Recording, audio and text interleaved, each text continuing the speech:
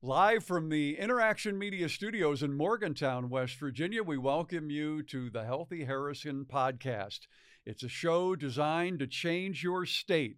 I'm Gary Bowden, a member of the Healthy Harrison Board of Directors, and with me co hosting is Amy Haberbosch Wilson, who is the newly appointed president of the Healthy Harrison Board of Directors. She assumed that role this week. And this is the first time that we're doing this side by side. That's true. Yes. Everything we've done thus far through 40 some odd podcasts has been virtual. We're streaming this program on the Healthy Harrison Facebook page and as well as on our statewide distribution network of our media partner, WVNews.com. If you regularly or even occasionally join our program or watch our podcast, you'll notice, as I just mentioned, that Amy and I are side by side. We had hoped to have our guest in the studio with us today and didn't quite get that worked out, but I will let you know that going forward in 2022, it is our hope that many of our podcasts will be done in a live studio format, which just makes it a little bit more comfortable for everybody, I think. Every week at this time, we chat with individuals who are focused on the mission of Healthy Harrison, which is fostering measurable improvement to the health and well-being of the citizens of North Central West Virginia, eventually the citizens throughout the state of West Virginia. We are delighted to have back with us today as our guest Dr. Clay Marsh. And we welcome him in because he's no stranger to this program. And frankly, he's no stranger, I don't believe, to anyone in West Virginia any longer. He's the Vice President and Executive Dean for Health Sciences at West Virginia University. He's the head of the WVU School of Medicine. He's a graduate of WVU and its medical school, and today is perhaps best known as the state's COVID-19 czar, an illustrious title that I'm sure you likely never wanted to have, Clay. Gary, that is true. And as I read about czars, they often become beheaded. So I'm hoping that's not my fate at the end of this COVID. Tragic ending to this glorious role that you've had to take on over the last year. Clay, your professional journey has taken you full circle at WVU. You were a student at West Virginia University, medical student. You worked at some other areas. You came back and now have an extremely key leadership role at the university and WVU Medicine, as we said. I wonder sometimes if you go home at night and ask yourself, what have I done? Or is it, look at what I've done? Wow, it's really such a privilege, Gary, to be back in West Virginia.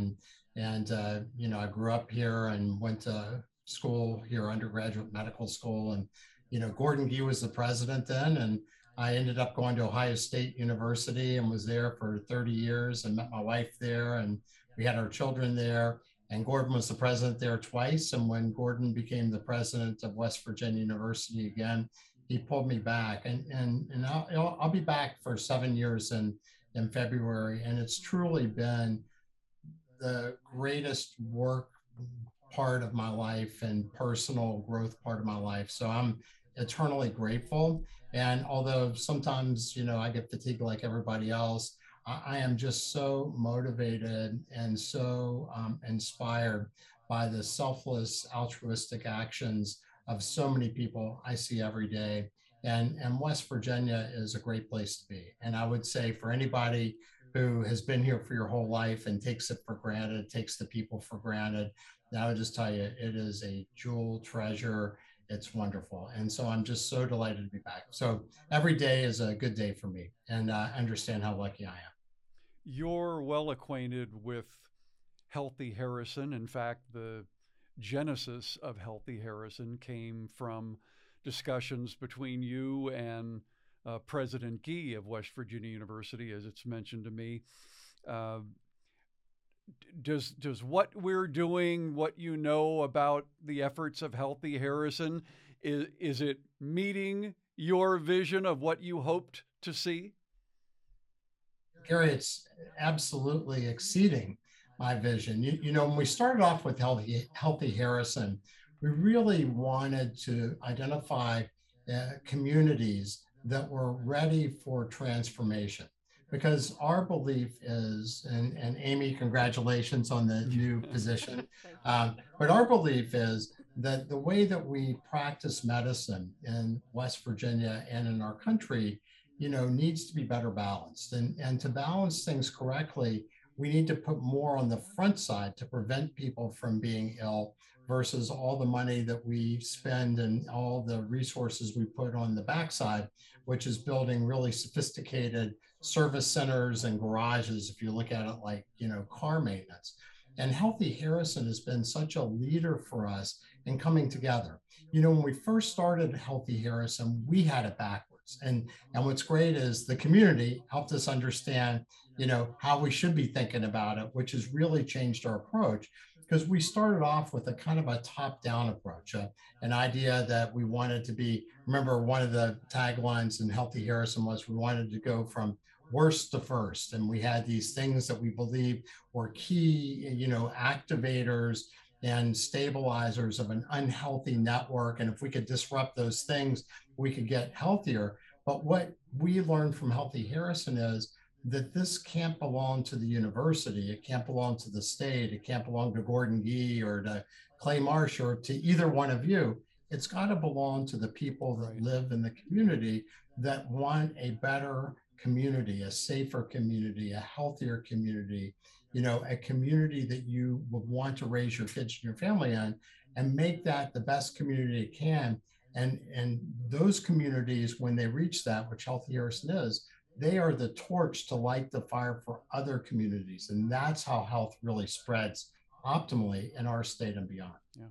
Yeah, very true. Yeah, it's worst to first, you said. I like the change your state. I like what we're doing now. Yeah, for sure. Me too. But we learned a lot. And the people in health in Harrison County really have helped us learn and helped us better articulate and identify what are those key drivers because of the successes that we've seen with you guys. So kudos. Thank you. And well, kudos to you as well. You've worked diligently throughout the state to promote the benefits of healthier lifestyles, just like we are. Are West Virginia communities making headway, and how do you feel that they're doing? Amy, I think that we are making headway. We were interrupted in some of our programming by the little inconvenience that COVID-19 has brought to both West Virginia and beyond. So we got a little distracted as far as the sort of the focus on community-based growth. But I think that we see that during a time of crisis like COVID-19 or a time of incredible stress on all parts of our systems, health, economic, social, cultural, et cetera, we see a lot of bright spots come up. I mean, when you look at West Virginia is being identified as a tourist destination. West Virginia is housing virtual workers now. We're really leveraging the natural beauty we have, the artisan, artisan professionals that live in West Virginia. And we're starting to build and demonstrate that, we're an innovative, smart people that are creating our own supply chains and becoming much more self-sufficient than many other states. So there's been a lot of silver linings from COVID. Certainly, we've lost way too many people in West Virginia and the country. So I think that we are poised to really start to facilitate and continue to grow these sort of county-based, bottoms-up, healthy lifestyles and programs. But at the same time, Amy, we have the shortest life expectancy in the country at 74.4 years per CDC. We still have the highest number of overdose deaths from substance use disorder. We have the highest rates of smoking in pregnant women. We have one of the highest rates of death from heart disease. I mean, we have many problems. If you look at obesity and overweight, we're still, I believe, the heaviest state in the country. So we have a lot of opportunity. But the thing that we have that I think is the absolute critical thing, we have people with wonderful hearts. And, there's a joke, how do you know that you've broken down on the side of the road in West Virginia? And the answer is because everybody stops to help. Yeah. And that's the spirit of the place. And that is a foundation that we can build wonderfully upon. but we have to continue to help people see a better future, change their mindset, go from that scarcity kind of perspective to one that's abundance based, a growth based mindset. I think once we identify, yes, we can, and we deserve great things to happen for us, and we have the ability not just to help West Virginia, but to be a model for the world, for the other places in the country. And I very deeply believe that is true, but it doesn't count until everybody deeply believes that's true. And I think that's the job in front of us. Oh, I agree. Absolutely. My work in Harrison County has really been focused in economic development, especially for the past few years. Um, we've had three huge economic wins announced this past week in Mon County, Mason County, and Kanawha counties. Do you see your efforts and those of Healthy Harrison producing continued successes in the future? Well, absolutely. And Amy, we know that there is an incredible interconnection, convergence Right. between three areas. Gordon talks about these too, which is really it's education, Mm-hmm. it's jobs, prosperity, and it's health. And when you look at longevity studies, and that's the way I think of health, is having your biological age, your body's real age, be less than your birthday age, your chronological age. And when you look at the people that live the longest, it turns out that it's not just eating the better diet, or it's not just walking more miles by your whatever your smartwatch is. It's really two things that delineate people that live really long and well. It is really close community. It's connections, and it's connections feel where people feel loved and feel safe and feel connected to others. So, you might decide that you want to break and you want to go meditate. That's solitude.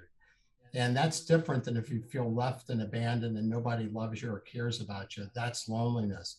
And so we need to bring people together. So the first thing is social connection and social capital. And we know that people die of a loss of this feeling of worthiness. And the second thing is we need to be continued to be challenged our whole life. And a job is both for many people where you have your social connections, you identify yourself and you have your worth, but also it's where you have your challenges, it's where you grow. And so having the economic arm of health be present is critical for continued, well-being and health.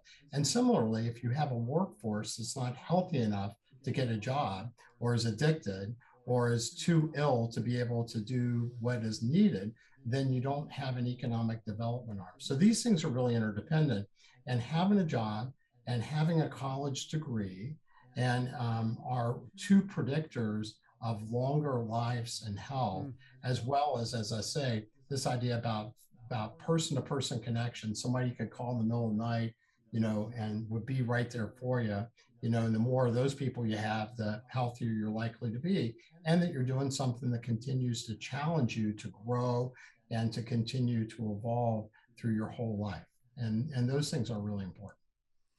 I want to remind those joining our Healthy Harrison podcast that this program would not be available. We would not be able to produce it without the help of our sponsors, and they are WVU Medicine United Hospital Center, West Virginia University, the State Journal, WVNews.com, and Interaction Media.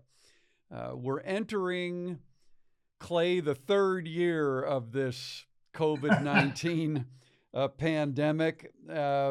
I wonder if you ever imagined that your role, and we joked about it a little bit, your role as COVID-19 czar would have gone on for this long. And I also wonder, on a more serious note, how it's impacted your professional life, because this was not a role you were looking for necessarily. No, and Gary, you would guess that most people that are given a relatively simple task like the governor gave me that couldn't effectively improve that over a couple of years wouldn't still have the title. Yeah. But nonetheless, COVID has surprised everybody. It's interesting that one of the people that I've gotten to know is a really wonderful physician scientist named Mike Osterholm. And Mike wrote the book in 2007 that predicted there was going to be a terrible pandemic that was going to cause huge problems.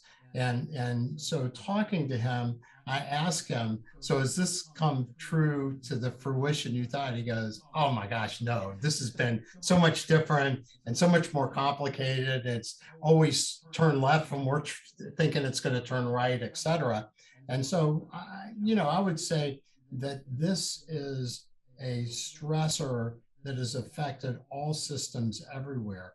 And I think that it really has exemplified, though, this moment. What I am reading personally is transformational change. And you think about it, the weather patterns are very intense. Politically, we are as polarized as we've probably been in a very long time in our country. COVID has caused a unprecedented disruption lasting, as you say, going into the third year. And, although we hope the Omicron variant that we're seeing now is the time that COVID becomes maybe more endemic than pandemic, meaning it's more of a kind of an every year thing that we deal with.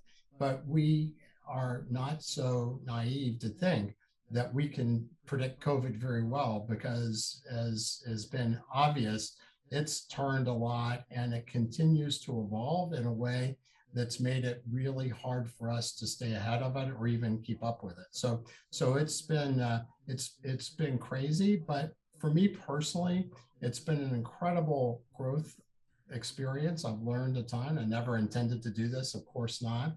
And I've worked with some amazing people that just absolutely inspire me and have helped me be a better person, as well as learned a lot from them. But also, anytime, Gary and Amy, for me, just like you guys, anytime you have an opportunity to serve, I think that brings out the best in you and the best in us. And seeing teams come together to do things that are selfless is just, it couldn't be more inspiring. So there's been good things and bad things, but I'll be so happy to give up this title that, with my head intact, as I said before, as soon as it's over. I'm in for the long haul as much as I can be, once the governor will have me. Your work is a lot more critical than ours, but we'll all be happy to give it up as soon as possible too. And to your point about the evolving nature of this virus, I seem to hear more from citizens, even from the media, reading newspapers, that the guidelines, the suggested precautions we should be taking are changing more frequently, and it's become more confusing. Can you give us the latest and greatest insights as to how we should be protecting ourselves today? Yeah, I sure can, but you're right. I think that one of the issues that we are going to see clearly when we debrief, when COVID's finally over, that our crisis communication needs a tremendous amount of work. I mean, it's just the stream of consciousness that's become COVID in the media or social media has just confused people. But let me just try to level set, and I'll try to be super duper simple about this right now. Omicron variant, the most contagious variant of COVID-19 that we've seen by far. Best protected by being fully vaccinated and boosted if you're eligible. And if you're out, you need to upgrade to a much better mask, and you should absolutely wear the mask. I am wearing a mask now more than I have at probably any recent time since we've had the vaccines, as far as the quality of mask. And you want a N95 mask that is certified by NIOSH, the National Institutes of Occupational Safety and Health. Find them on Amazon, and you want to wear them.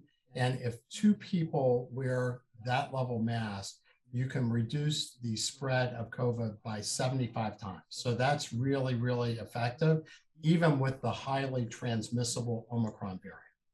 If you get Omicron, and I'm sure you guys know plenty of people that have gotten infected, even who are vaccinated, and maybe even who are vaccinated and boosted. If you get it and you're vaccinated and you're boosted, you're generally protected against hospitalization and death.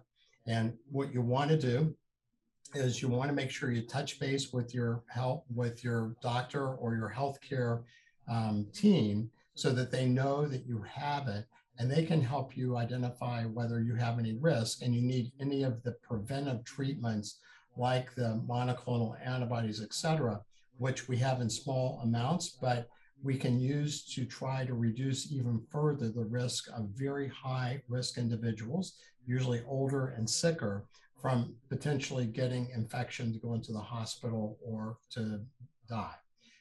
The difference about Omicron from Delta is not only it spreads faster, but it can infect and affect children differently. This is the first part of the pandemic where we've seen kids get really sick who go to the hospital. Now, let me just level set so parents don't panic, that the data is only 1 of 100,000 children who get infected with the Omicron variant will go to the hospital, and only 3 out of 1 million children who get the Omicron variant will go to the hospital. But if you're a child that's been admitted to the hospital, it generally means you're sick with this variant. And we know that up to 40% of people, at least in one recent study, children who were admitted to the hospital had an ICU stay, and about 29% of the children admitted to the hospital had to have a little bit of time on a breathing machine. And the reason why is probably because Omicron is an upper airway problem more than Delta, which was the lower airway. Delta more low oxygen level, et cetera. Omicron more sore throat and coughing. And in children with small airways, that inflammation, the swelling, the infection can cause their airways to narrow down to the level that they have a lot of trouble breathing through those airways. And so that's the reason why we're worried about children. So if you have children who are between 5 and 17, please vaccinate them. That is our worst category for vaccinations. And we know that children in hospitals, this is from New York City, the children, 96% of all the children that had to go to the hospital were not vaccinated in New York City. So vaccination of your 5 to 17-year-olds, the best medicine to prevent the risk of them going. And if you have children under 5, vaccines should be coming, not quite there yet, because the children didn't get the benefit of the vaccines that the drug manufacturer Pfizer had hoped they would get. 2 doses of a very small amount of vaccine that was given to 2 to 5-year-olds didn't boost their immune system substantially enough. So they're going to get a 3rd dose. But the 6-month-old to the 2-year-old with a very small dose of the vaccine did get the boost. So I think we're going to see vaccines available really soon. They need to get that 2 to 5-year-old group, in the appropriate immune category. But I think that's going to happen pretty quickly. So I think we'll soon have a vaccine available for 6-month to 5-year-olds. But the 5-year-old and under right now, just be careful. Yeah, I don't want to wander too far off our path, but how's our governor doing? Governor Justice is recovering.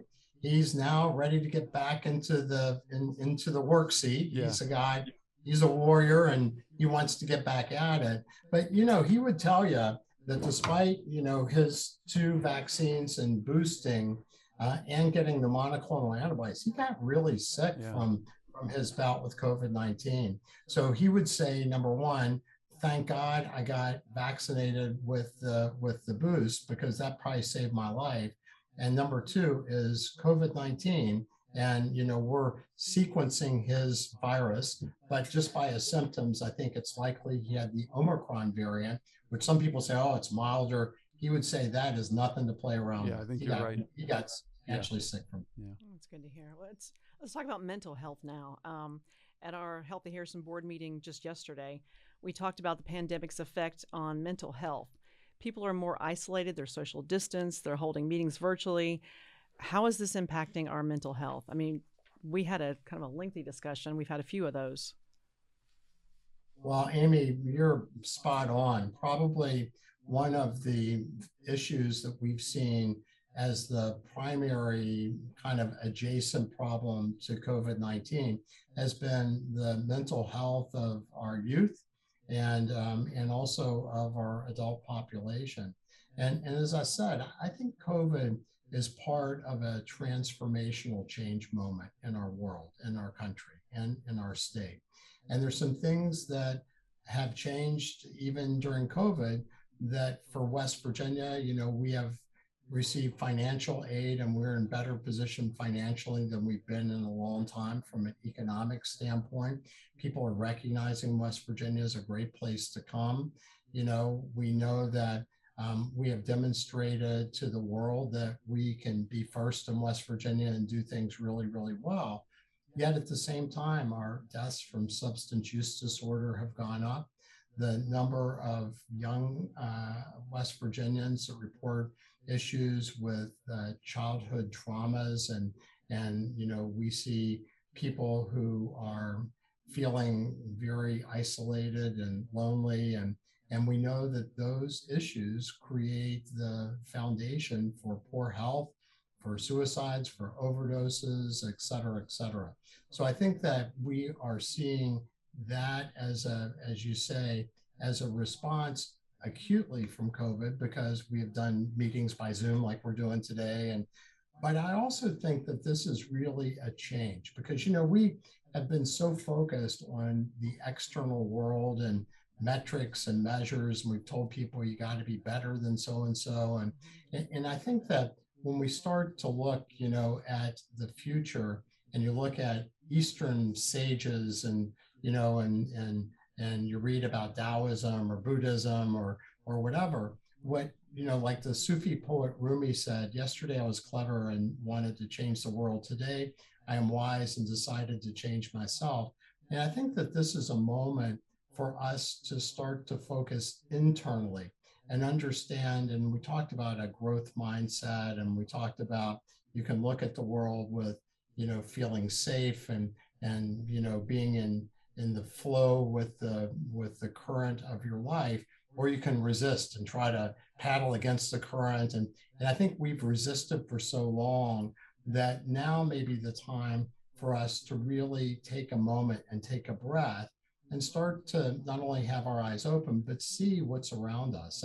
And one of the things that I've found so powerful, and I hope that we can help others in West Virginia do this too, is when you wake up and you start to think about all the things you're grateful for, as opposed to all the things that are lacking in your life.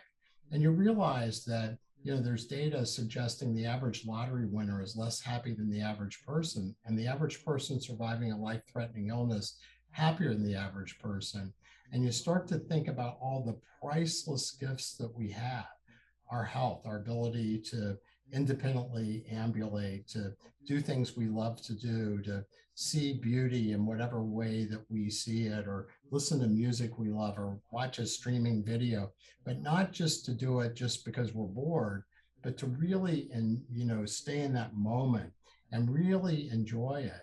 It's such a gift. And that gift is available to us all the time, but oftentimes people realize that only when that gift is missing, when their life is short. I'm a critical care physician, and I've had people that have more wealth than I will ever have by many, many fold, who would have given it all up for another meal with their family or another walk outside. And you think about that, we get to do that every day, but almost never, ever appreciate how special and powerful and priceless that is. Because when that's gone, that's gone. So I think that, the reframing what we are grateful for and how we want to live our lives. And we see people changing. We see people not wanting to compete in that external world competitive environment, and see people want more peace, more beauty, more time with family. And that's a gift that we've had too. So I think a lot of this is just how you see it. I love the poet and philosopher Anna S. Nin that said, we don't see things as they are, we see them as we are. And I think that we have a moment here to start to see things better and more beautifully, which I think will bring people together and make people feel closer, not only to each other, but to themselves. Because if you don't love yourself and you haven't healed yourself, it's hard for you to love and heal others. It's very true. Let me remind folks again that you're watching our weekly Healthy Harrison podcast. And this podcast is made possible by the help of our sponsors, WVU Medicine, United Hospital Center, West Virginia University, the State Journal, WVNews.com, and Interaction Media. Our guest today is Dr. Clay Marsh of WVU Health Sciences, and also the governor-appointed COVID czar for West Virginia. Uh, you were just saying that substance abuse disorders have grown during the pandemic. I believe you've also stated that the opposite of addiction is connection. But right now, connection is hazardous to our health. So, how do we help those when they're disconnected and there's no way to bring them back together the way we'd like necessarily? Well, Gary, that's an important question, and I don't know if I have a perfect answer Right. to it. But I think connection is more than just I'm sitting in the same studio with you guys and we're able to shake hands or pat each other on the back or whatever it is. I think connection is more of your perception of your life and existence. You know, it's important to note that ecosystems in our environment that thrive always thrive collaboratively, never thrive competitively. And I think that we are on each on an individual journey of growth and and trying to heal ourselves and on a collective journey to try to help each other heal and grow. And so again, if you're meditating or if you're practicing mindfulness or if you're reading a book you love or if you're listening to music you love, and you're in the moment, then a lot of times your life feels so full, even though you may be completely by yourself and nobody else within range. And for some people, it's a treasured pet, or for other people, it's a cause. It's I'm writing my book. I'm doing work. I'm contributing, and we can contribute in all sorts of ways without being in person with each other. But I think you're right. The way we're put together and the way that we've evolved through tribes, Dunbar's number 150, Robin Dunbar, an anthropologist, 150 is about the most number of people you can know because it was about the biggest size group that you could have survived with from the standpoint of big enough to protect each other and small enough to feed each other. So we are impacted by things that came before.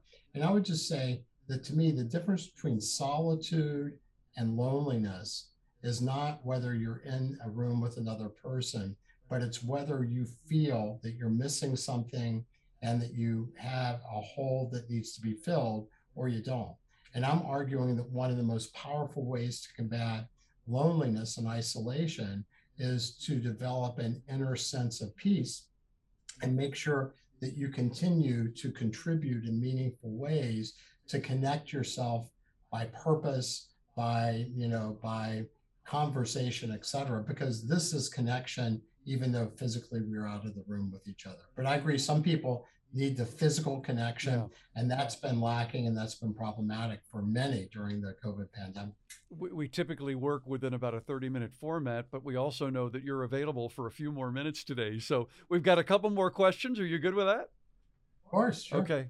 Go ahead, Amy. Okay, well, an early initiative given to Healthy Harrison, really by you and as well as others, is that change the narrative of health and well-being of West Virginia communities. As such, the focus of our podcasts have been Change Your State. As we, I guess, get back on track, do you feel that we are? I mean, we have a different initiative. We've done a pivot over the past year. We feel that we're on a different track, but for us, it feels like the right track, especially during COVID and what's come out of that. Do you feel that we're on the right track? Of course. I mean, there is no right and wrong track, I don't think. It's really, I mean, what we're really trying to do, and you guys are teaching us, I mean, thank you. It's great.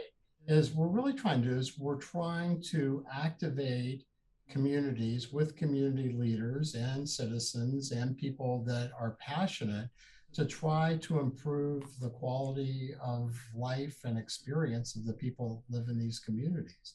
It's interesting that, and I'm just going to use this as a quick example, but Google as a company looked at their best teams and they basically wanted to know, well, what was the secret for the performance of their best teams? Not just like people were happier, but productive. They were doing great stuff. and they measured everything, and they only found one thing really meaningfully different. And what they found was, and they called this Project Aristotle, they found was that their best performing teams have very high degrees of psychological safety on them versus other teams. And people go like, psychological safety, what's the deal there? But you think about it, Maslow's hierarchy of human needs is physiology, you got to breathe and your eyes got to blink, et cetera. And then safety, physical and psychological, then love, self-esteem, self-actualization. So safety and authenticity is so powerful in our human sort of functioning. And I think what Healthy Harrison has done great is there's been a group of people that by choice, not by edict, have come together to do something that makes sense for them and their community, what you guys are doing. And you're getting some wonderful results. And it's not like because we tried to get the result that we did it.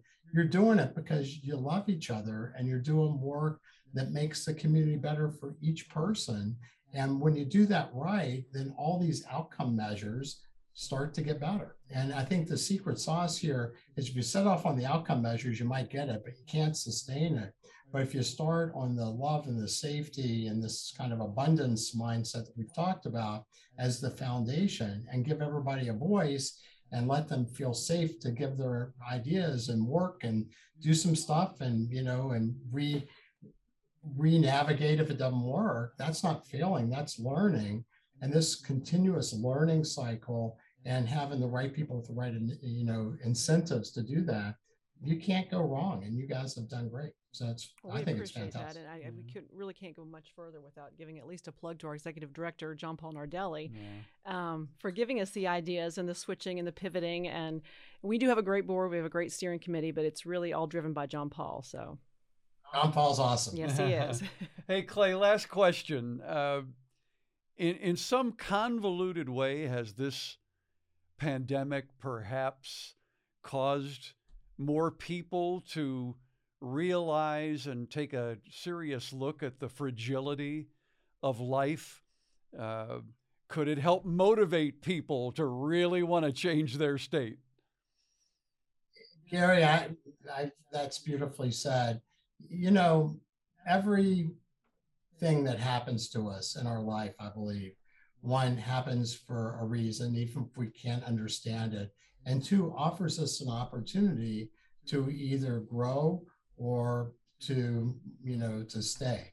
And I think that the COVID pandemic could not have provided a more acute stressor on all of the systems and all of our society and culturally, et cetera.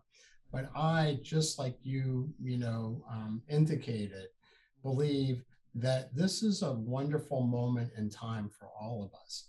You know, if we don't appreciate our health and if we don't appreciate our community and family and the things that we really love and these priceless gifts, then we've missed one heck of a great opportunity.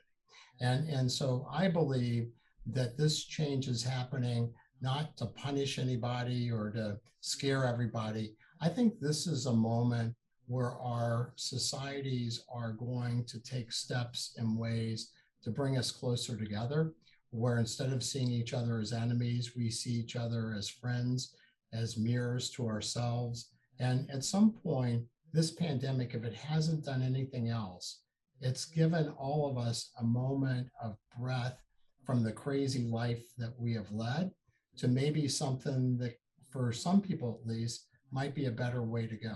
And sometimes you have to go slower to go faster. And sometimes you want to take the scenic route. And instead of, moaning and groaning about how much longer it's taking you from the interstate, you look around and you go like, wow, it's pretty beautiful here. And so I think that for me, that's exactly what this pandemic has done. But like I said, lesson learned, I'm ready to be over with it. So thank you guys so much. Clay, we can't thank you enough for joining us today, but more importantly, I want to thank you for the guidance and advice that you've been giving to Healthy Harrison over the last couple of years. It's very meaningful, and I think keeps the board and John, our friend John Paul, on focus, because we think there's a lot more to do, and ultimately we would like to see our efforts grow, and they already are starting to grow and expand beyond Harrison County, which I think is a real success. No, that's great. And that's what we wanted. And I also want to shout out to Bill Ramsey, who has Right. also done a great job. And then Mike Tillman and all the people that are sponsoring. Really, really greatly done. And thank you guys. Thank you guys for taking your time and sharing that with people, not just with this interview, but with many things that you guys have done. Wonderful, great progress. We're here to help. You guys are teaching us, you're leading the way. We appreciate you. We want to thank viewers for joining our podcast, our Healthy Harrison podcast.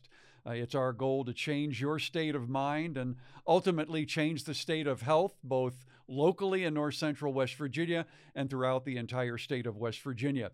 If you want more help right now, visit healthyharrison.org or visit the Healthy Harrison Facebook page and give us a like.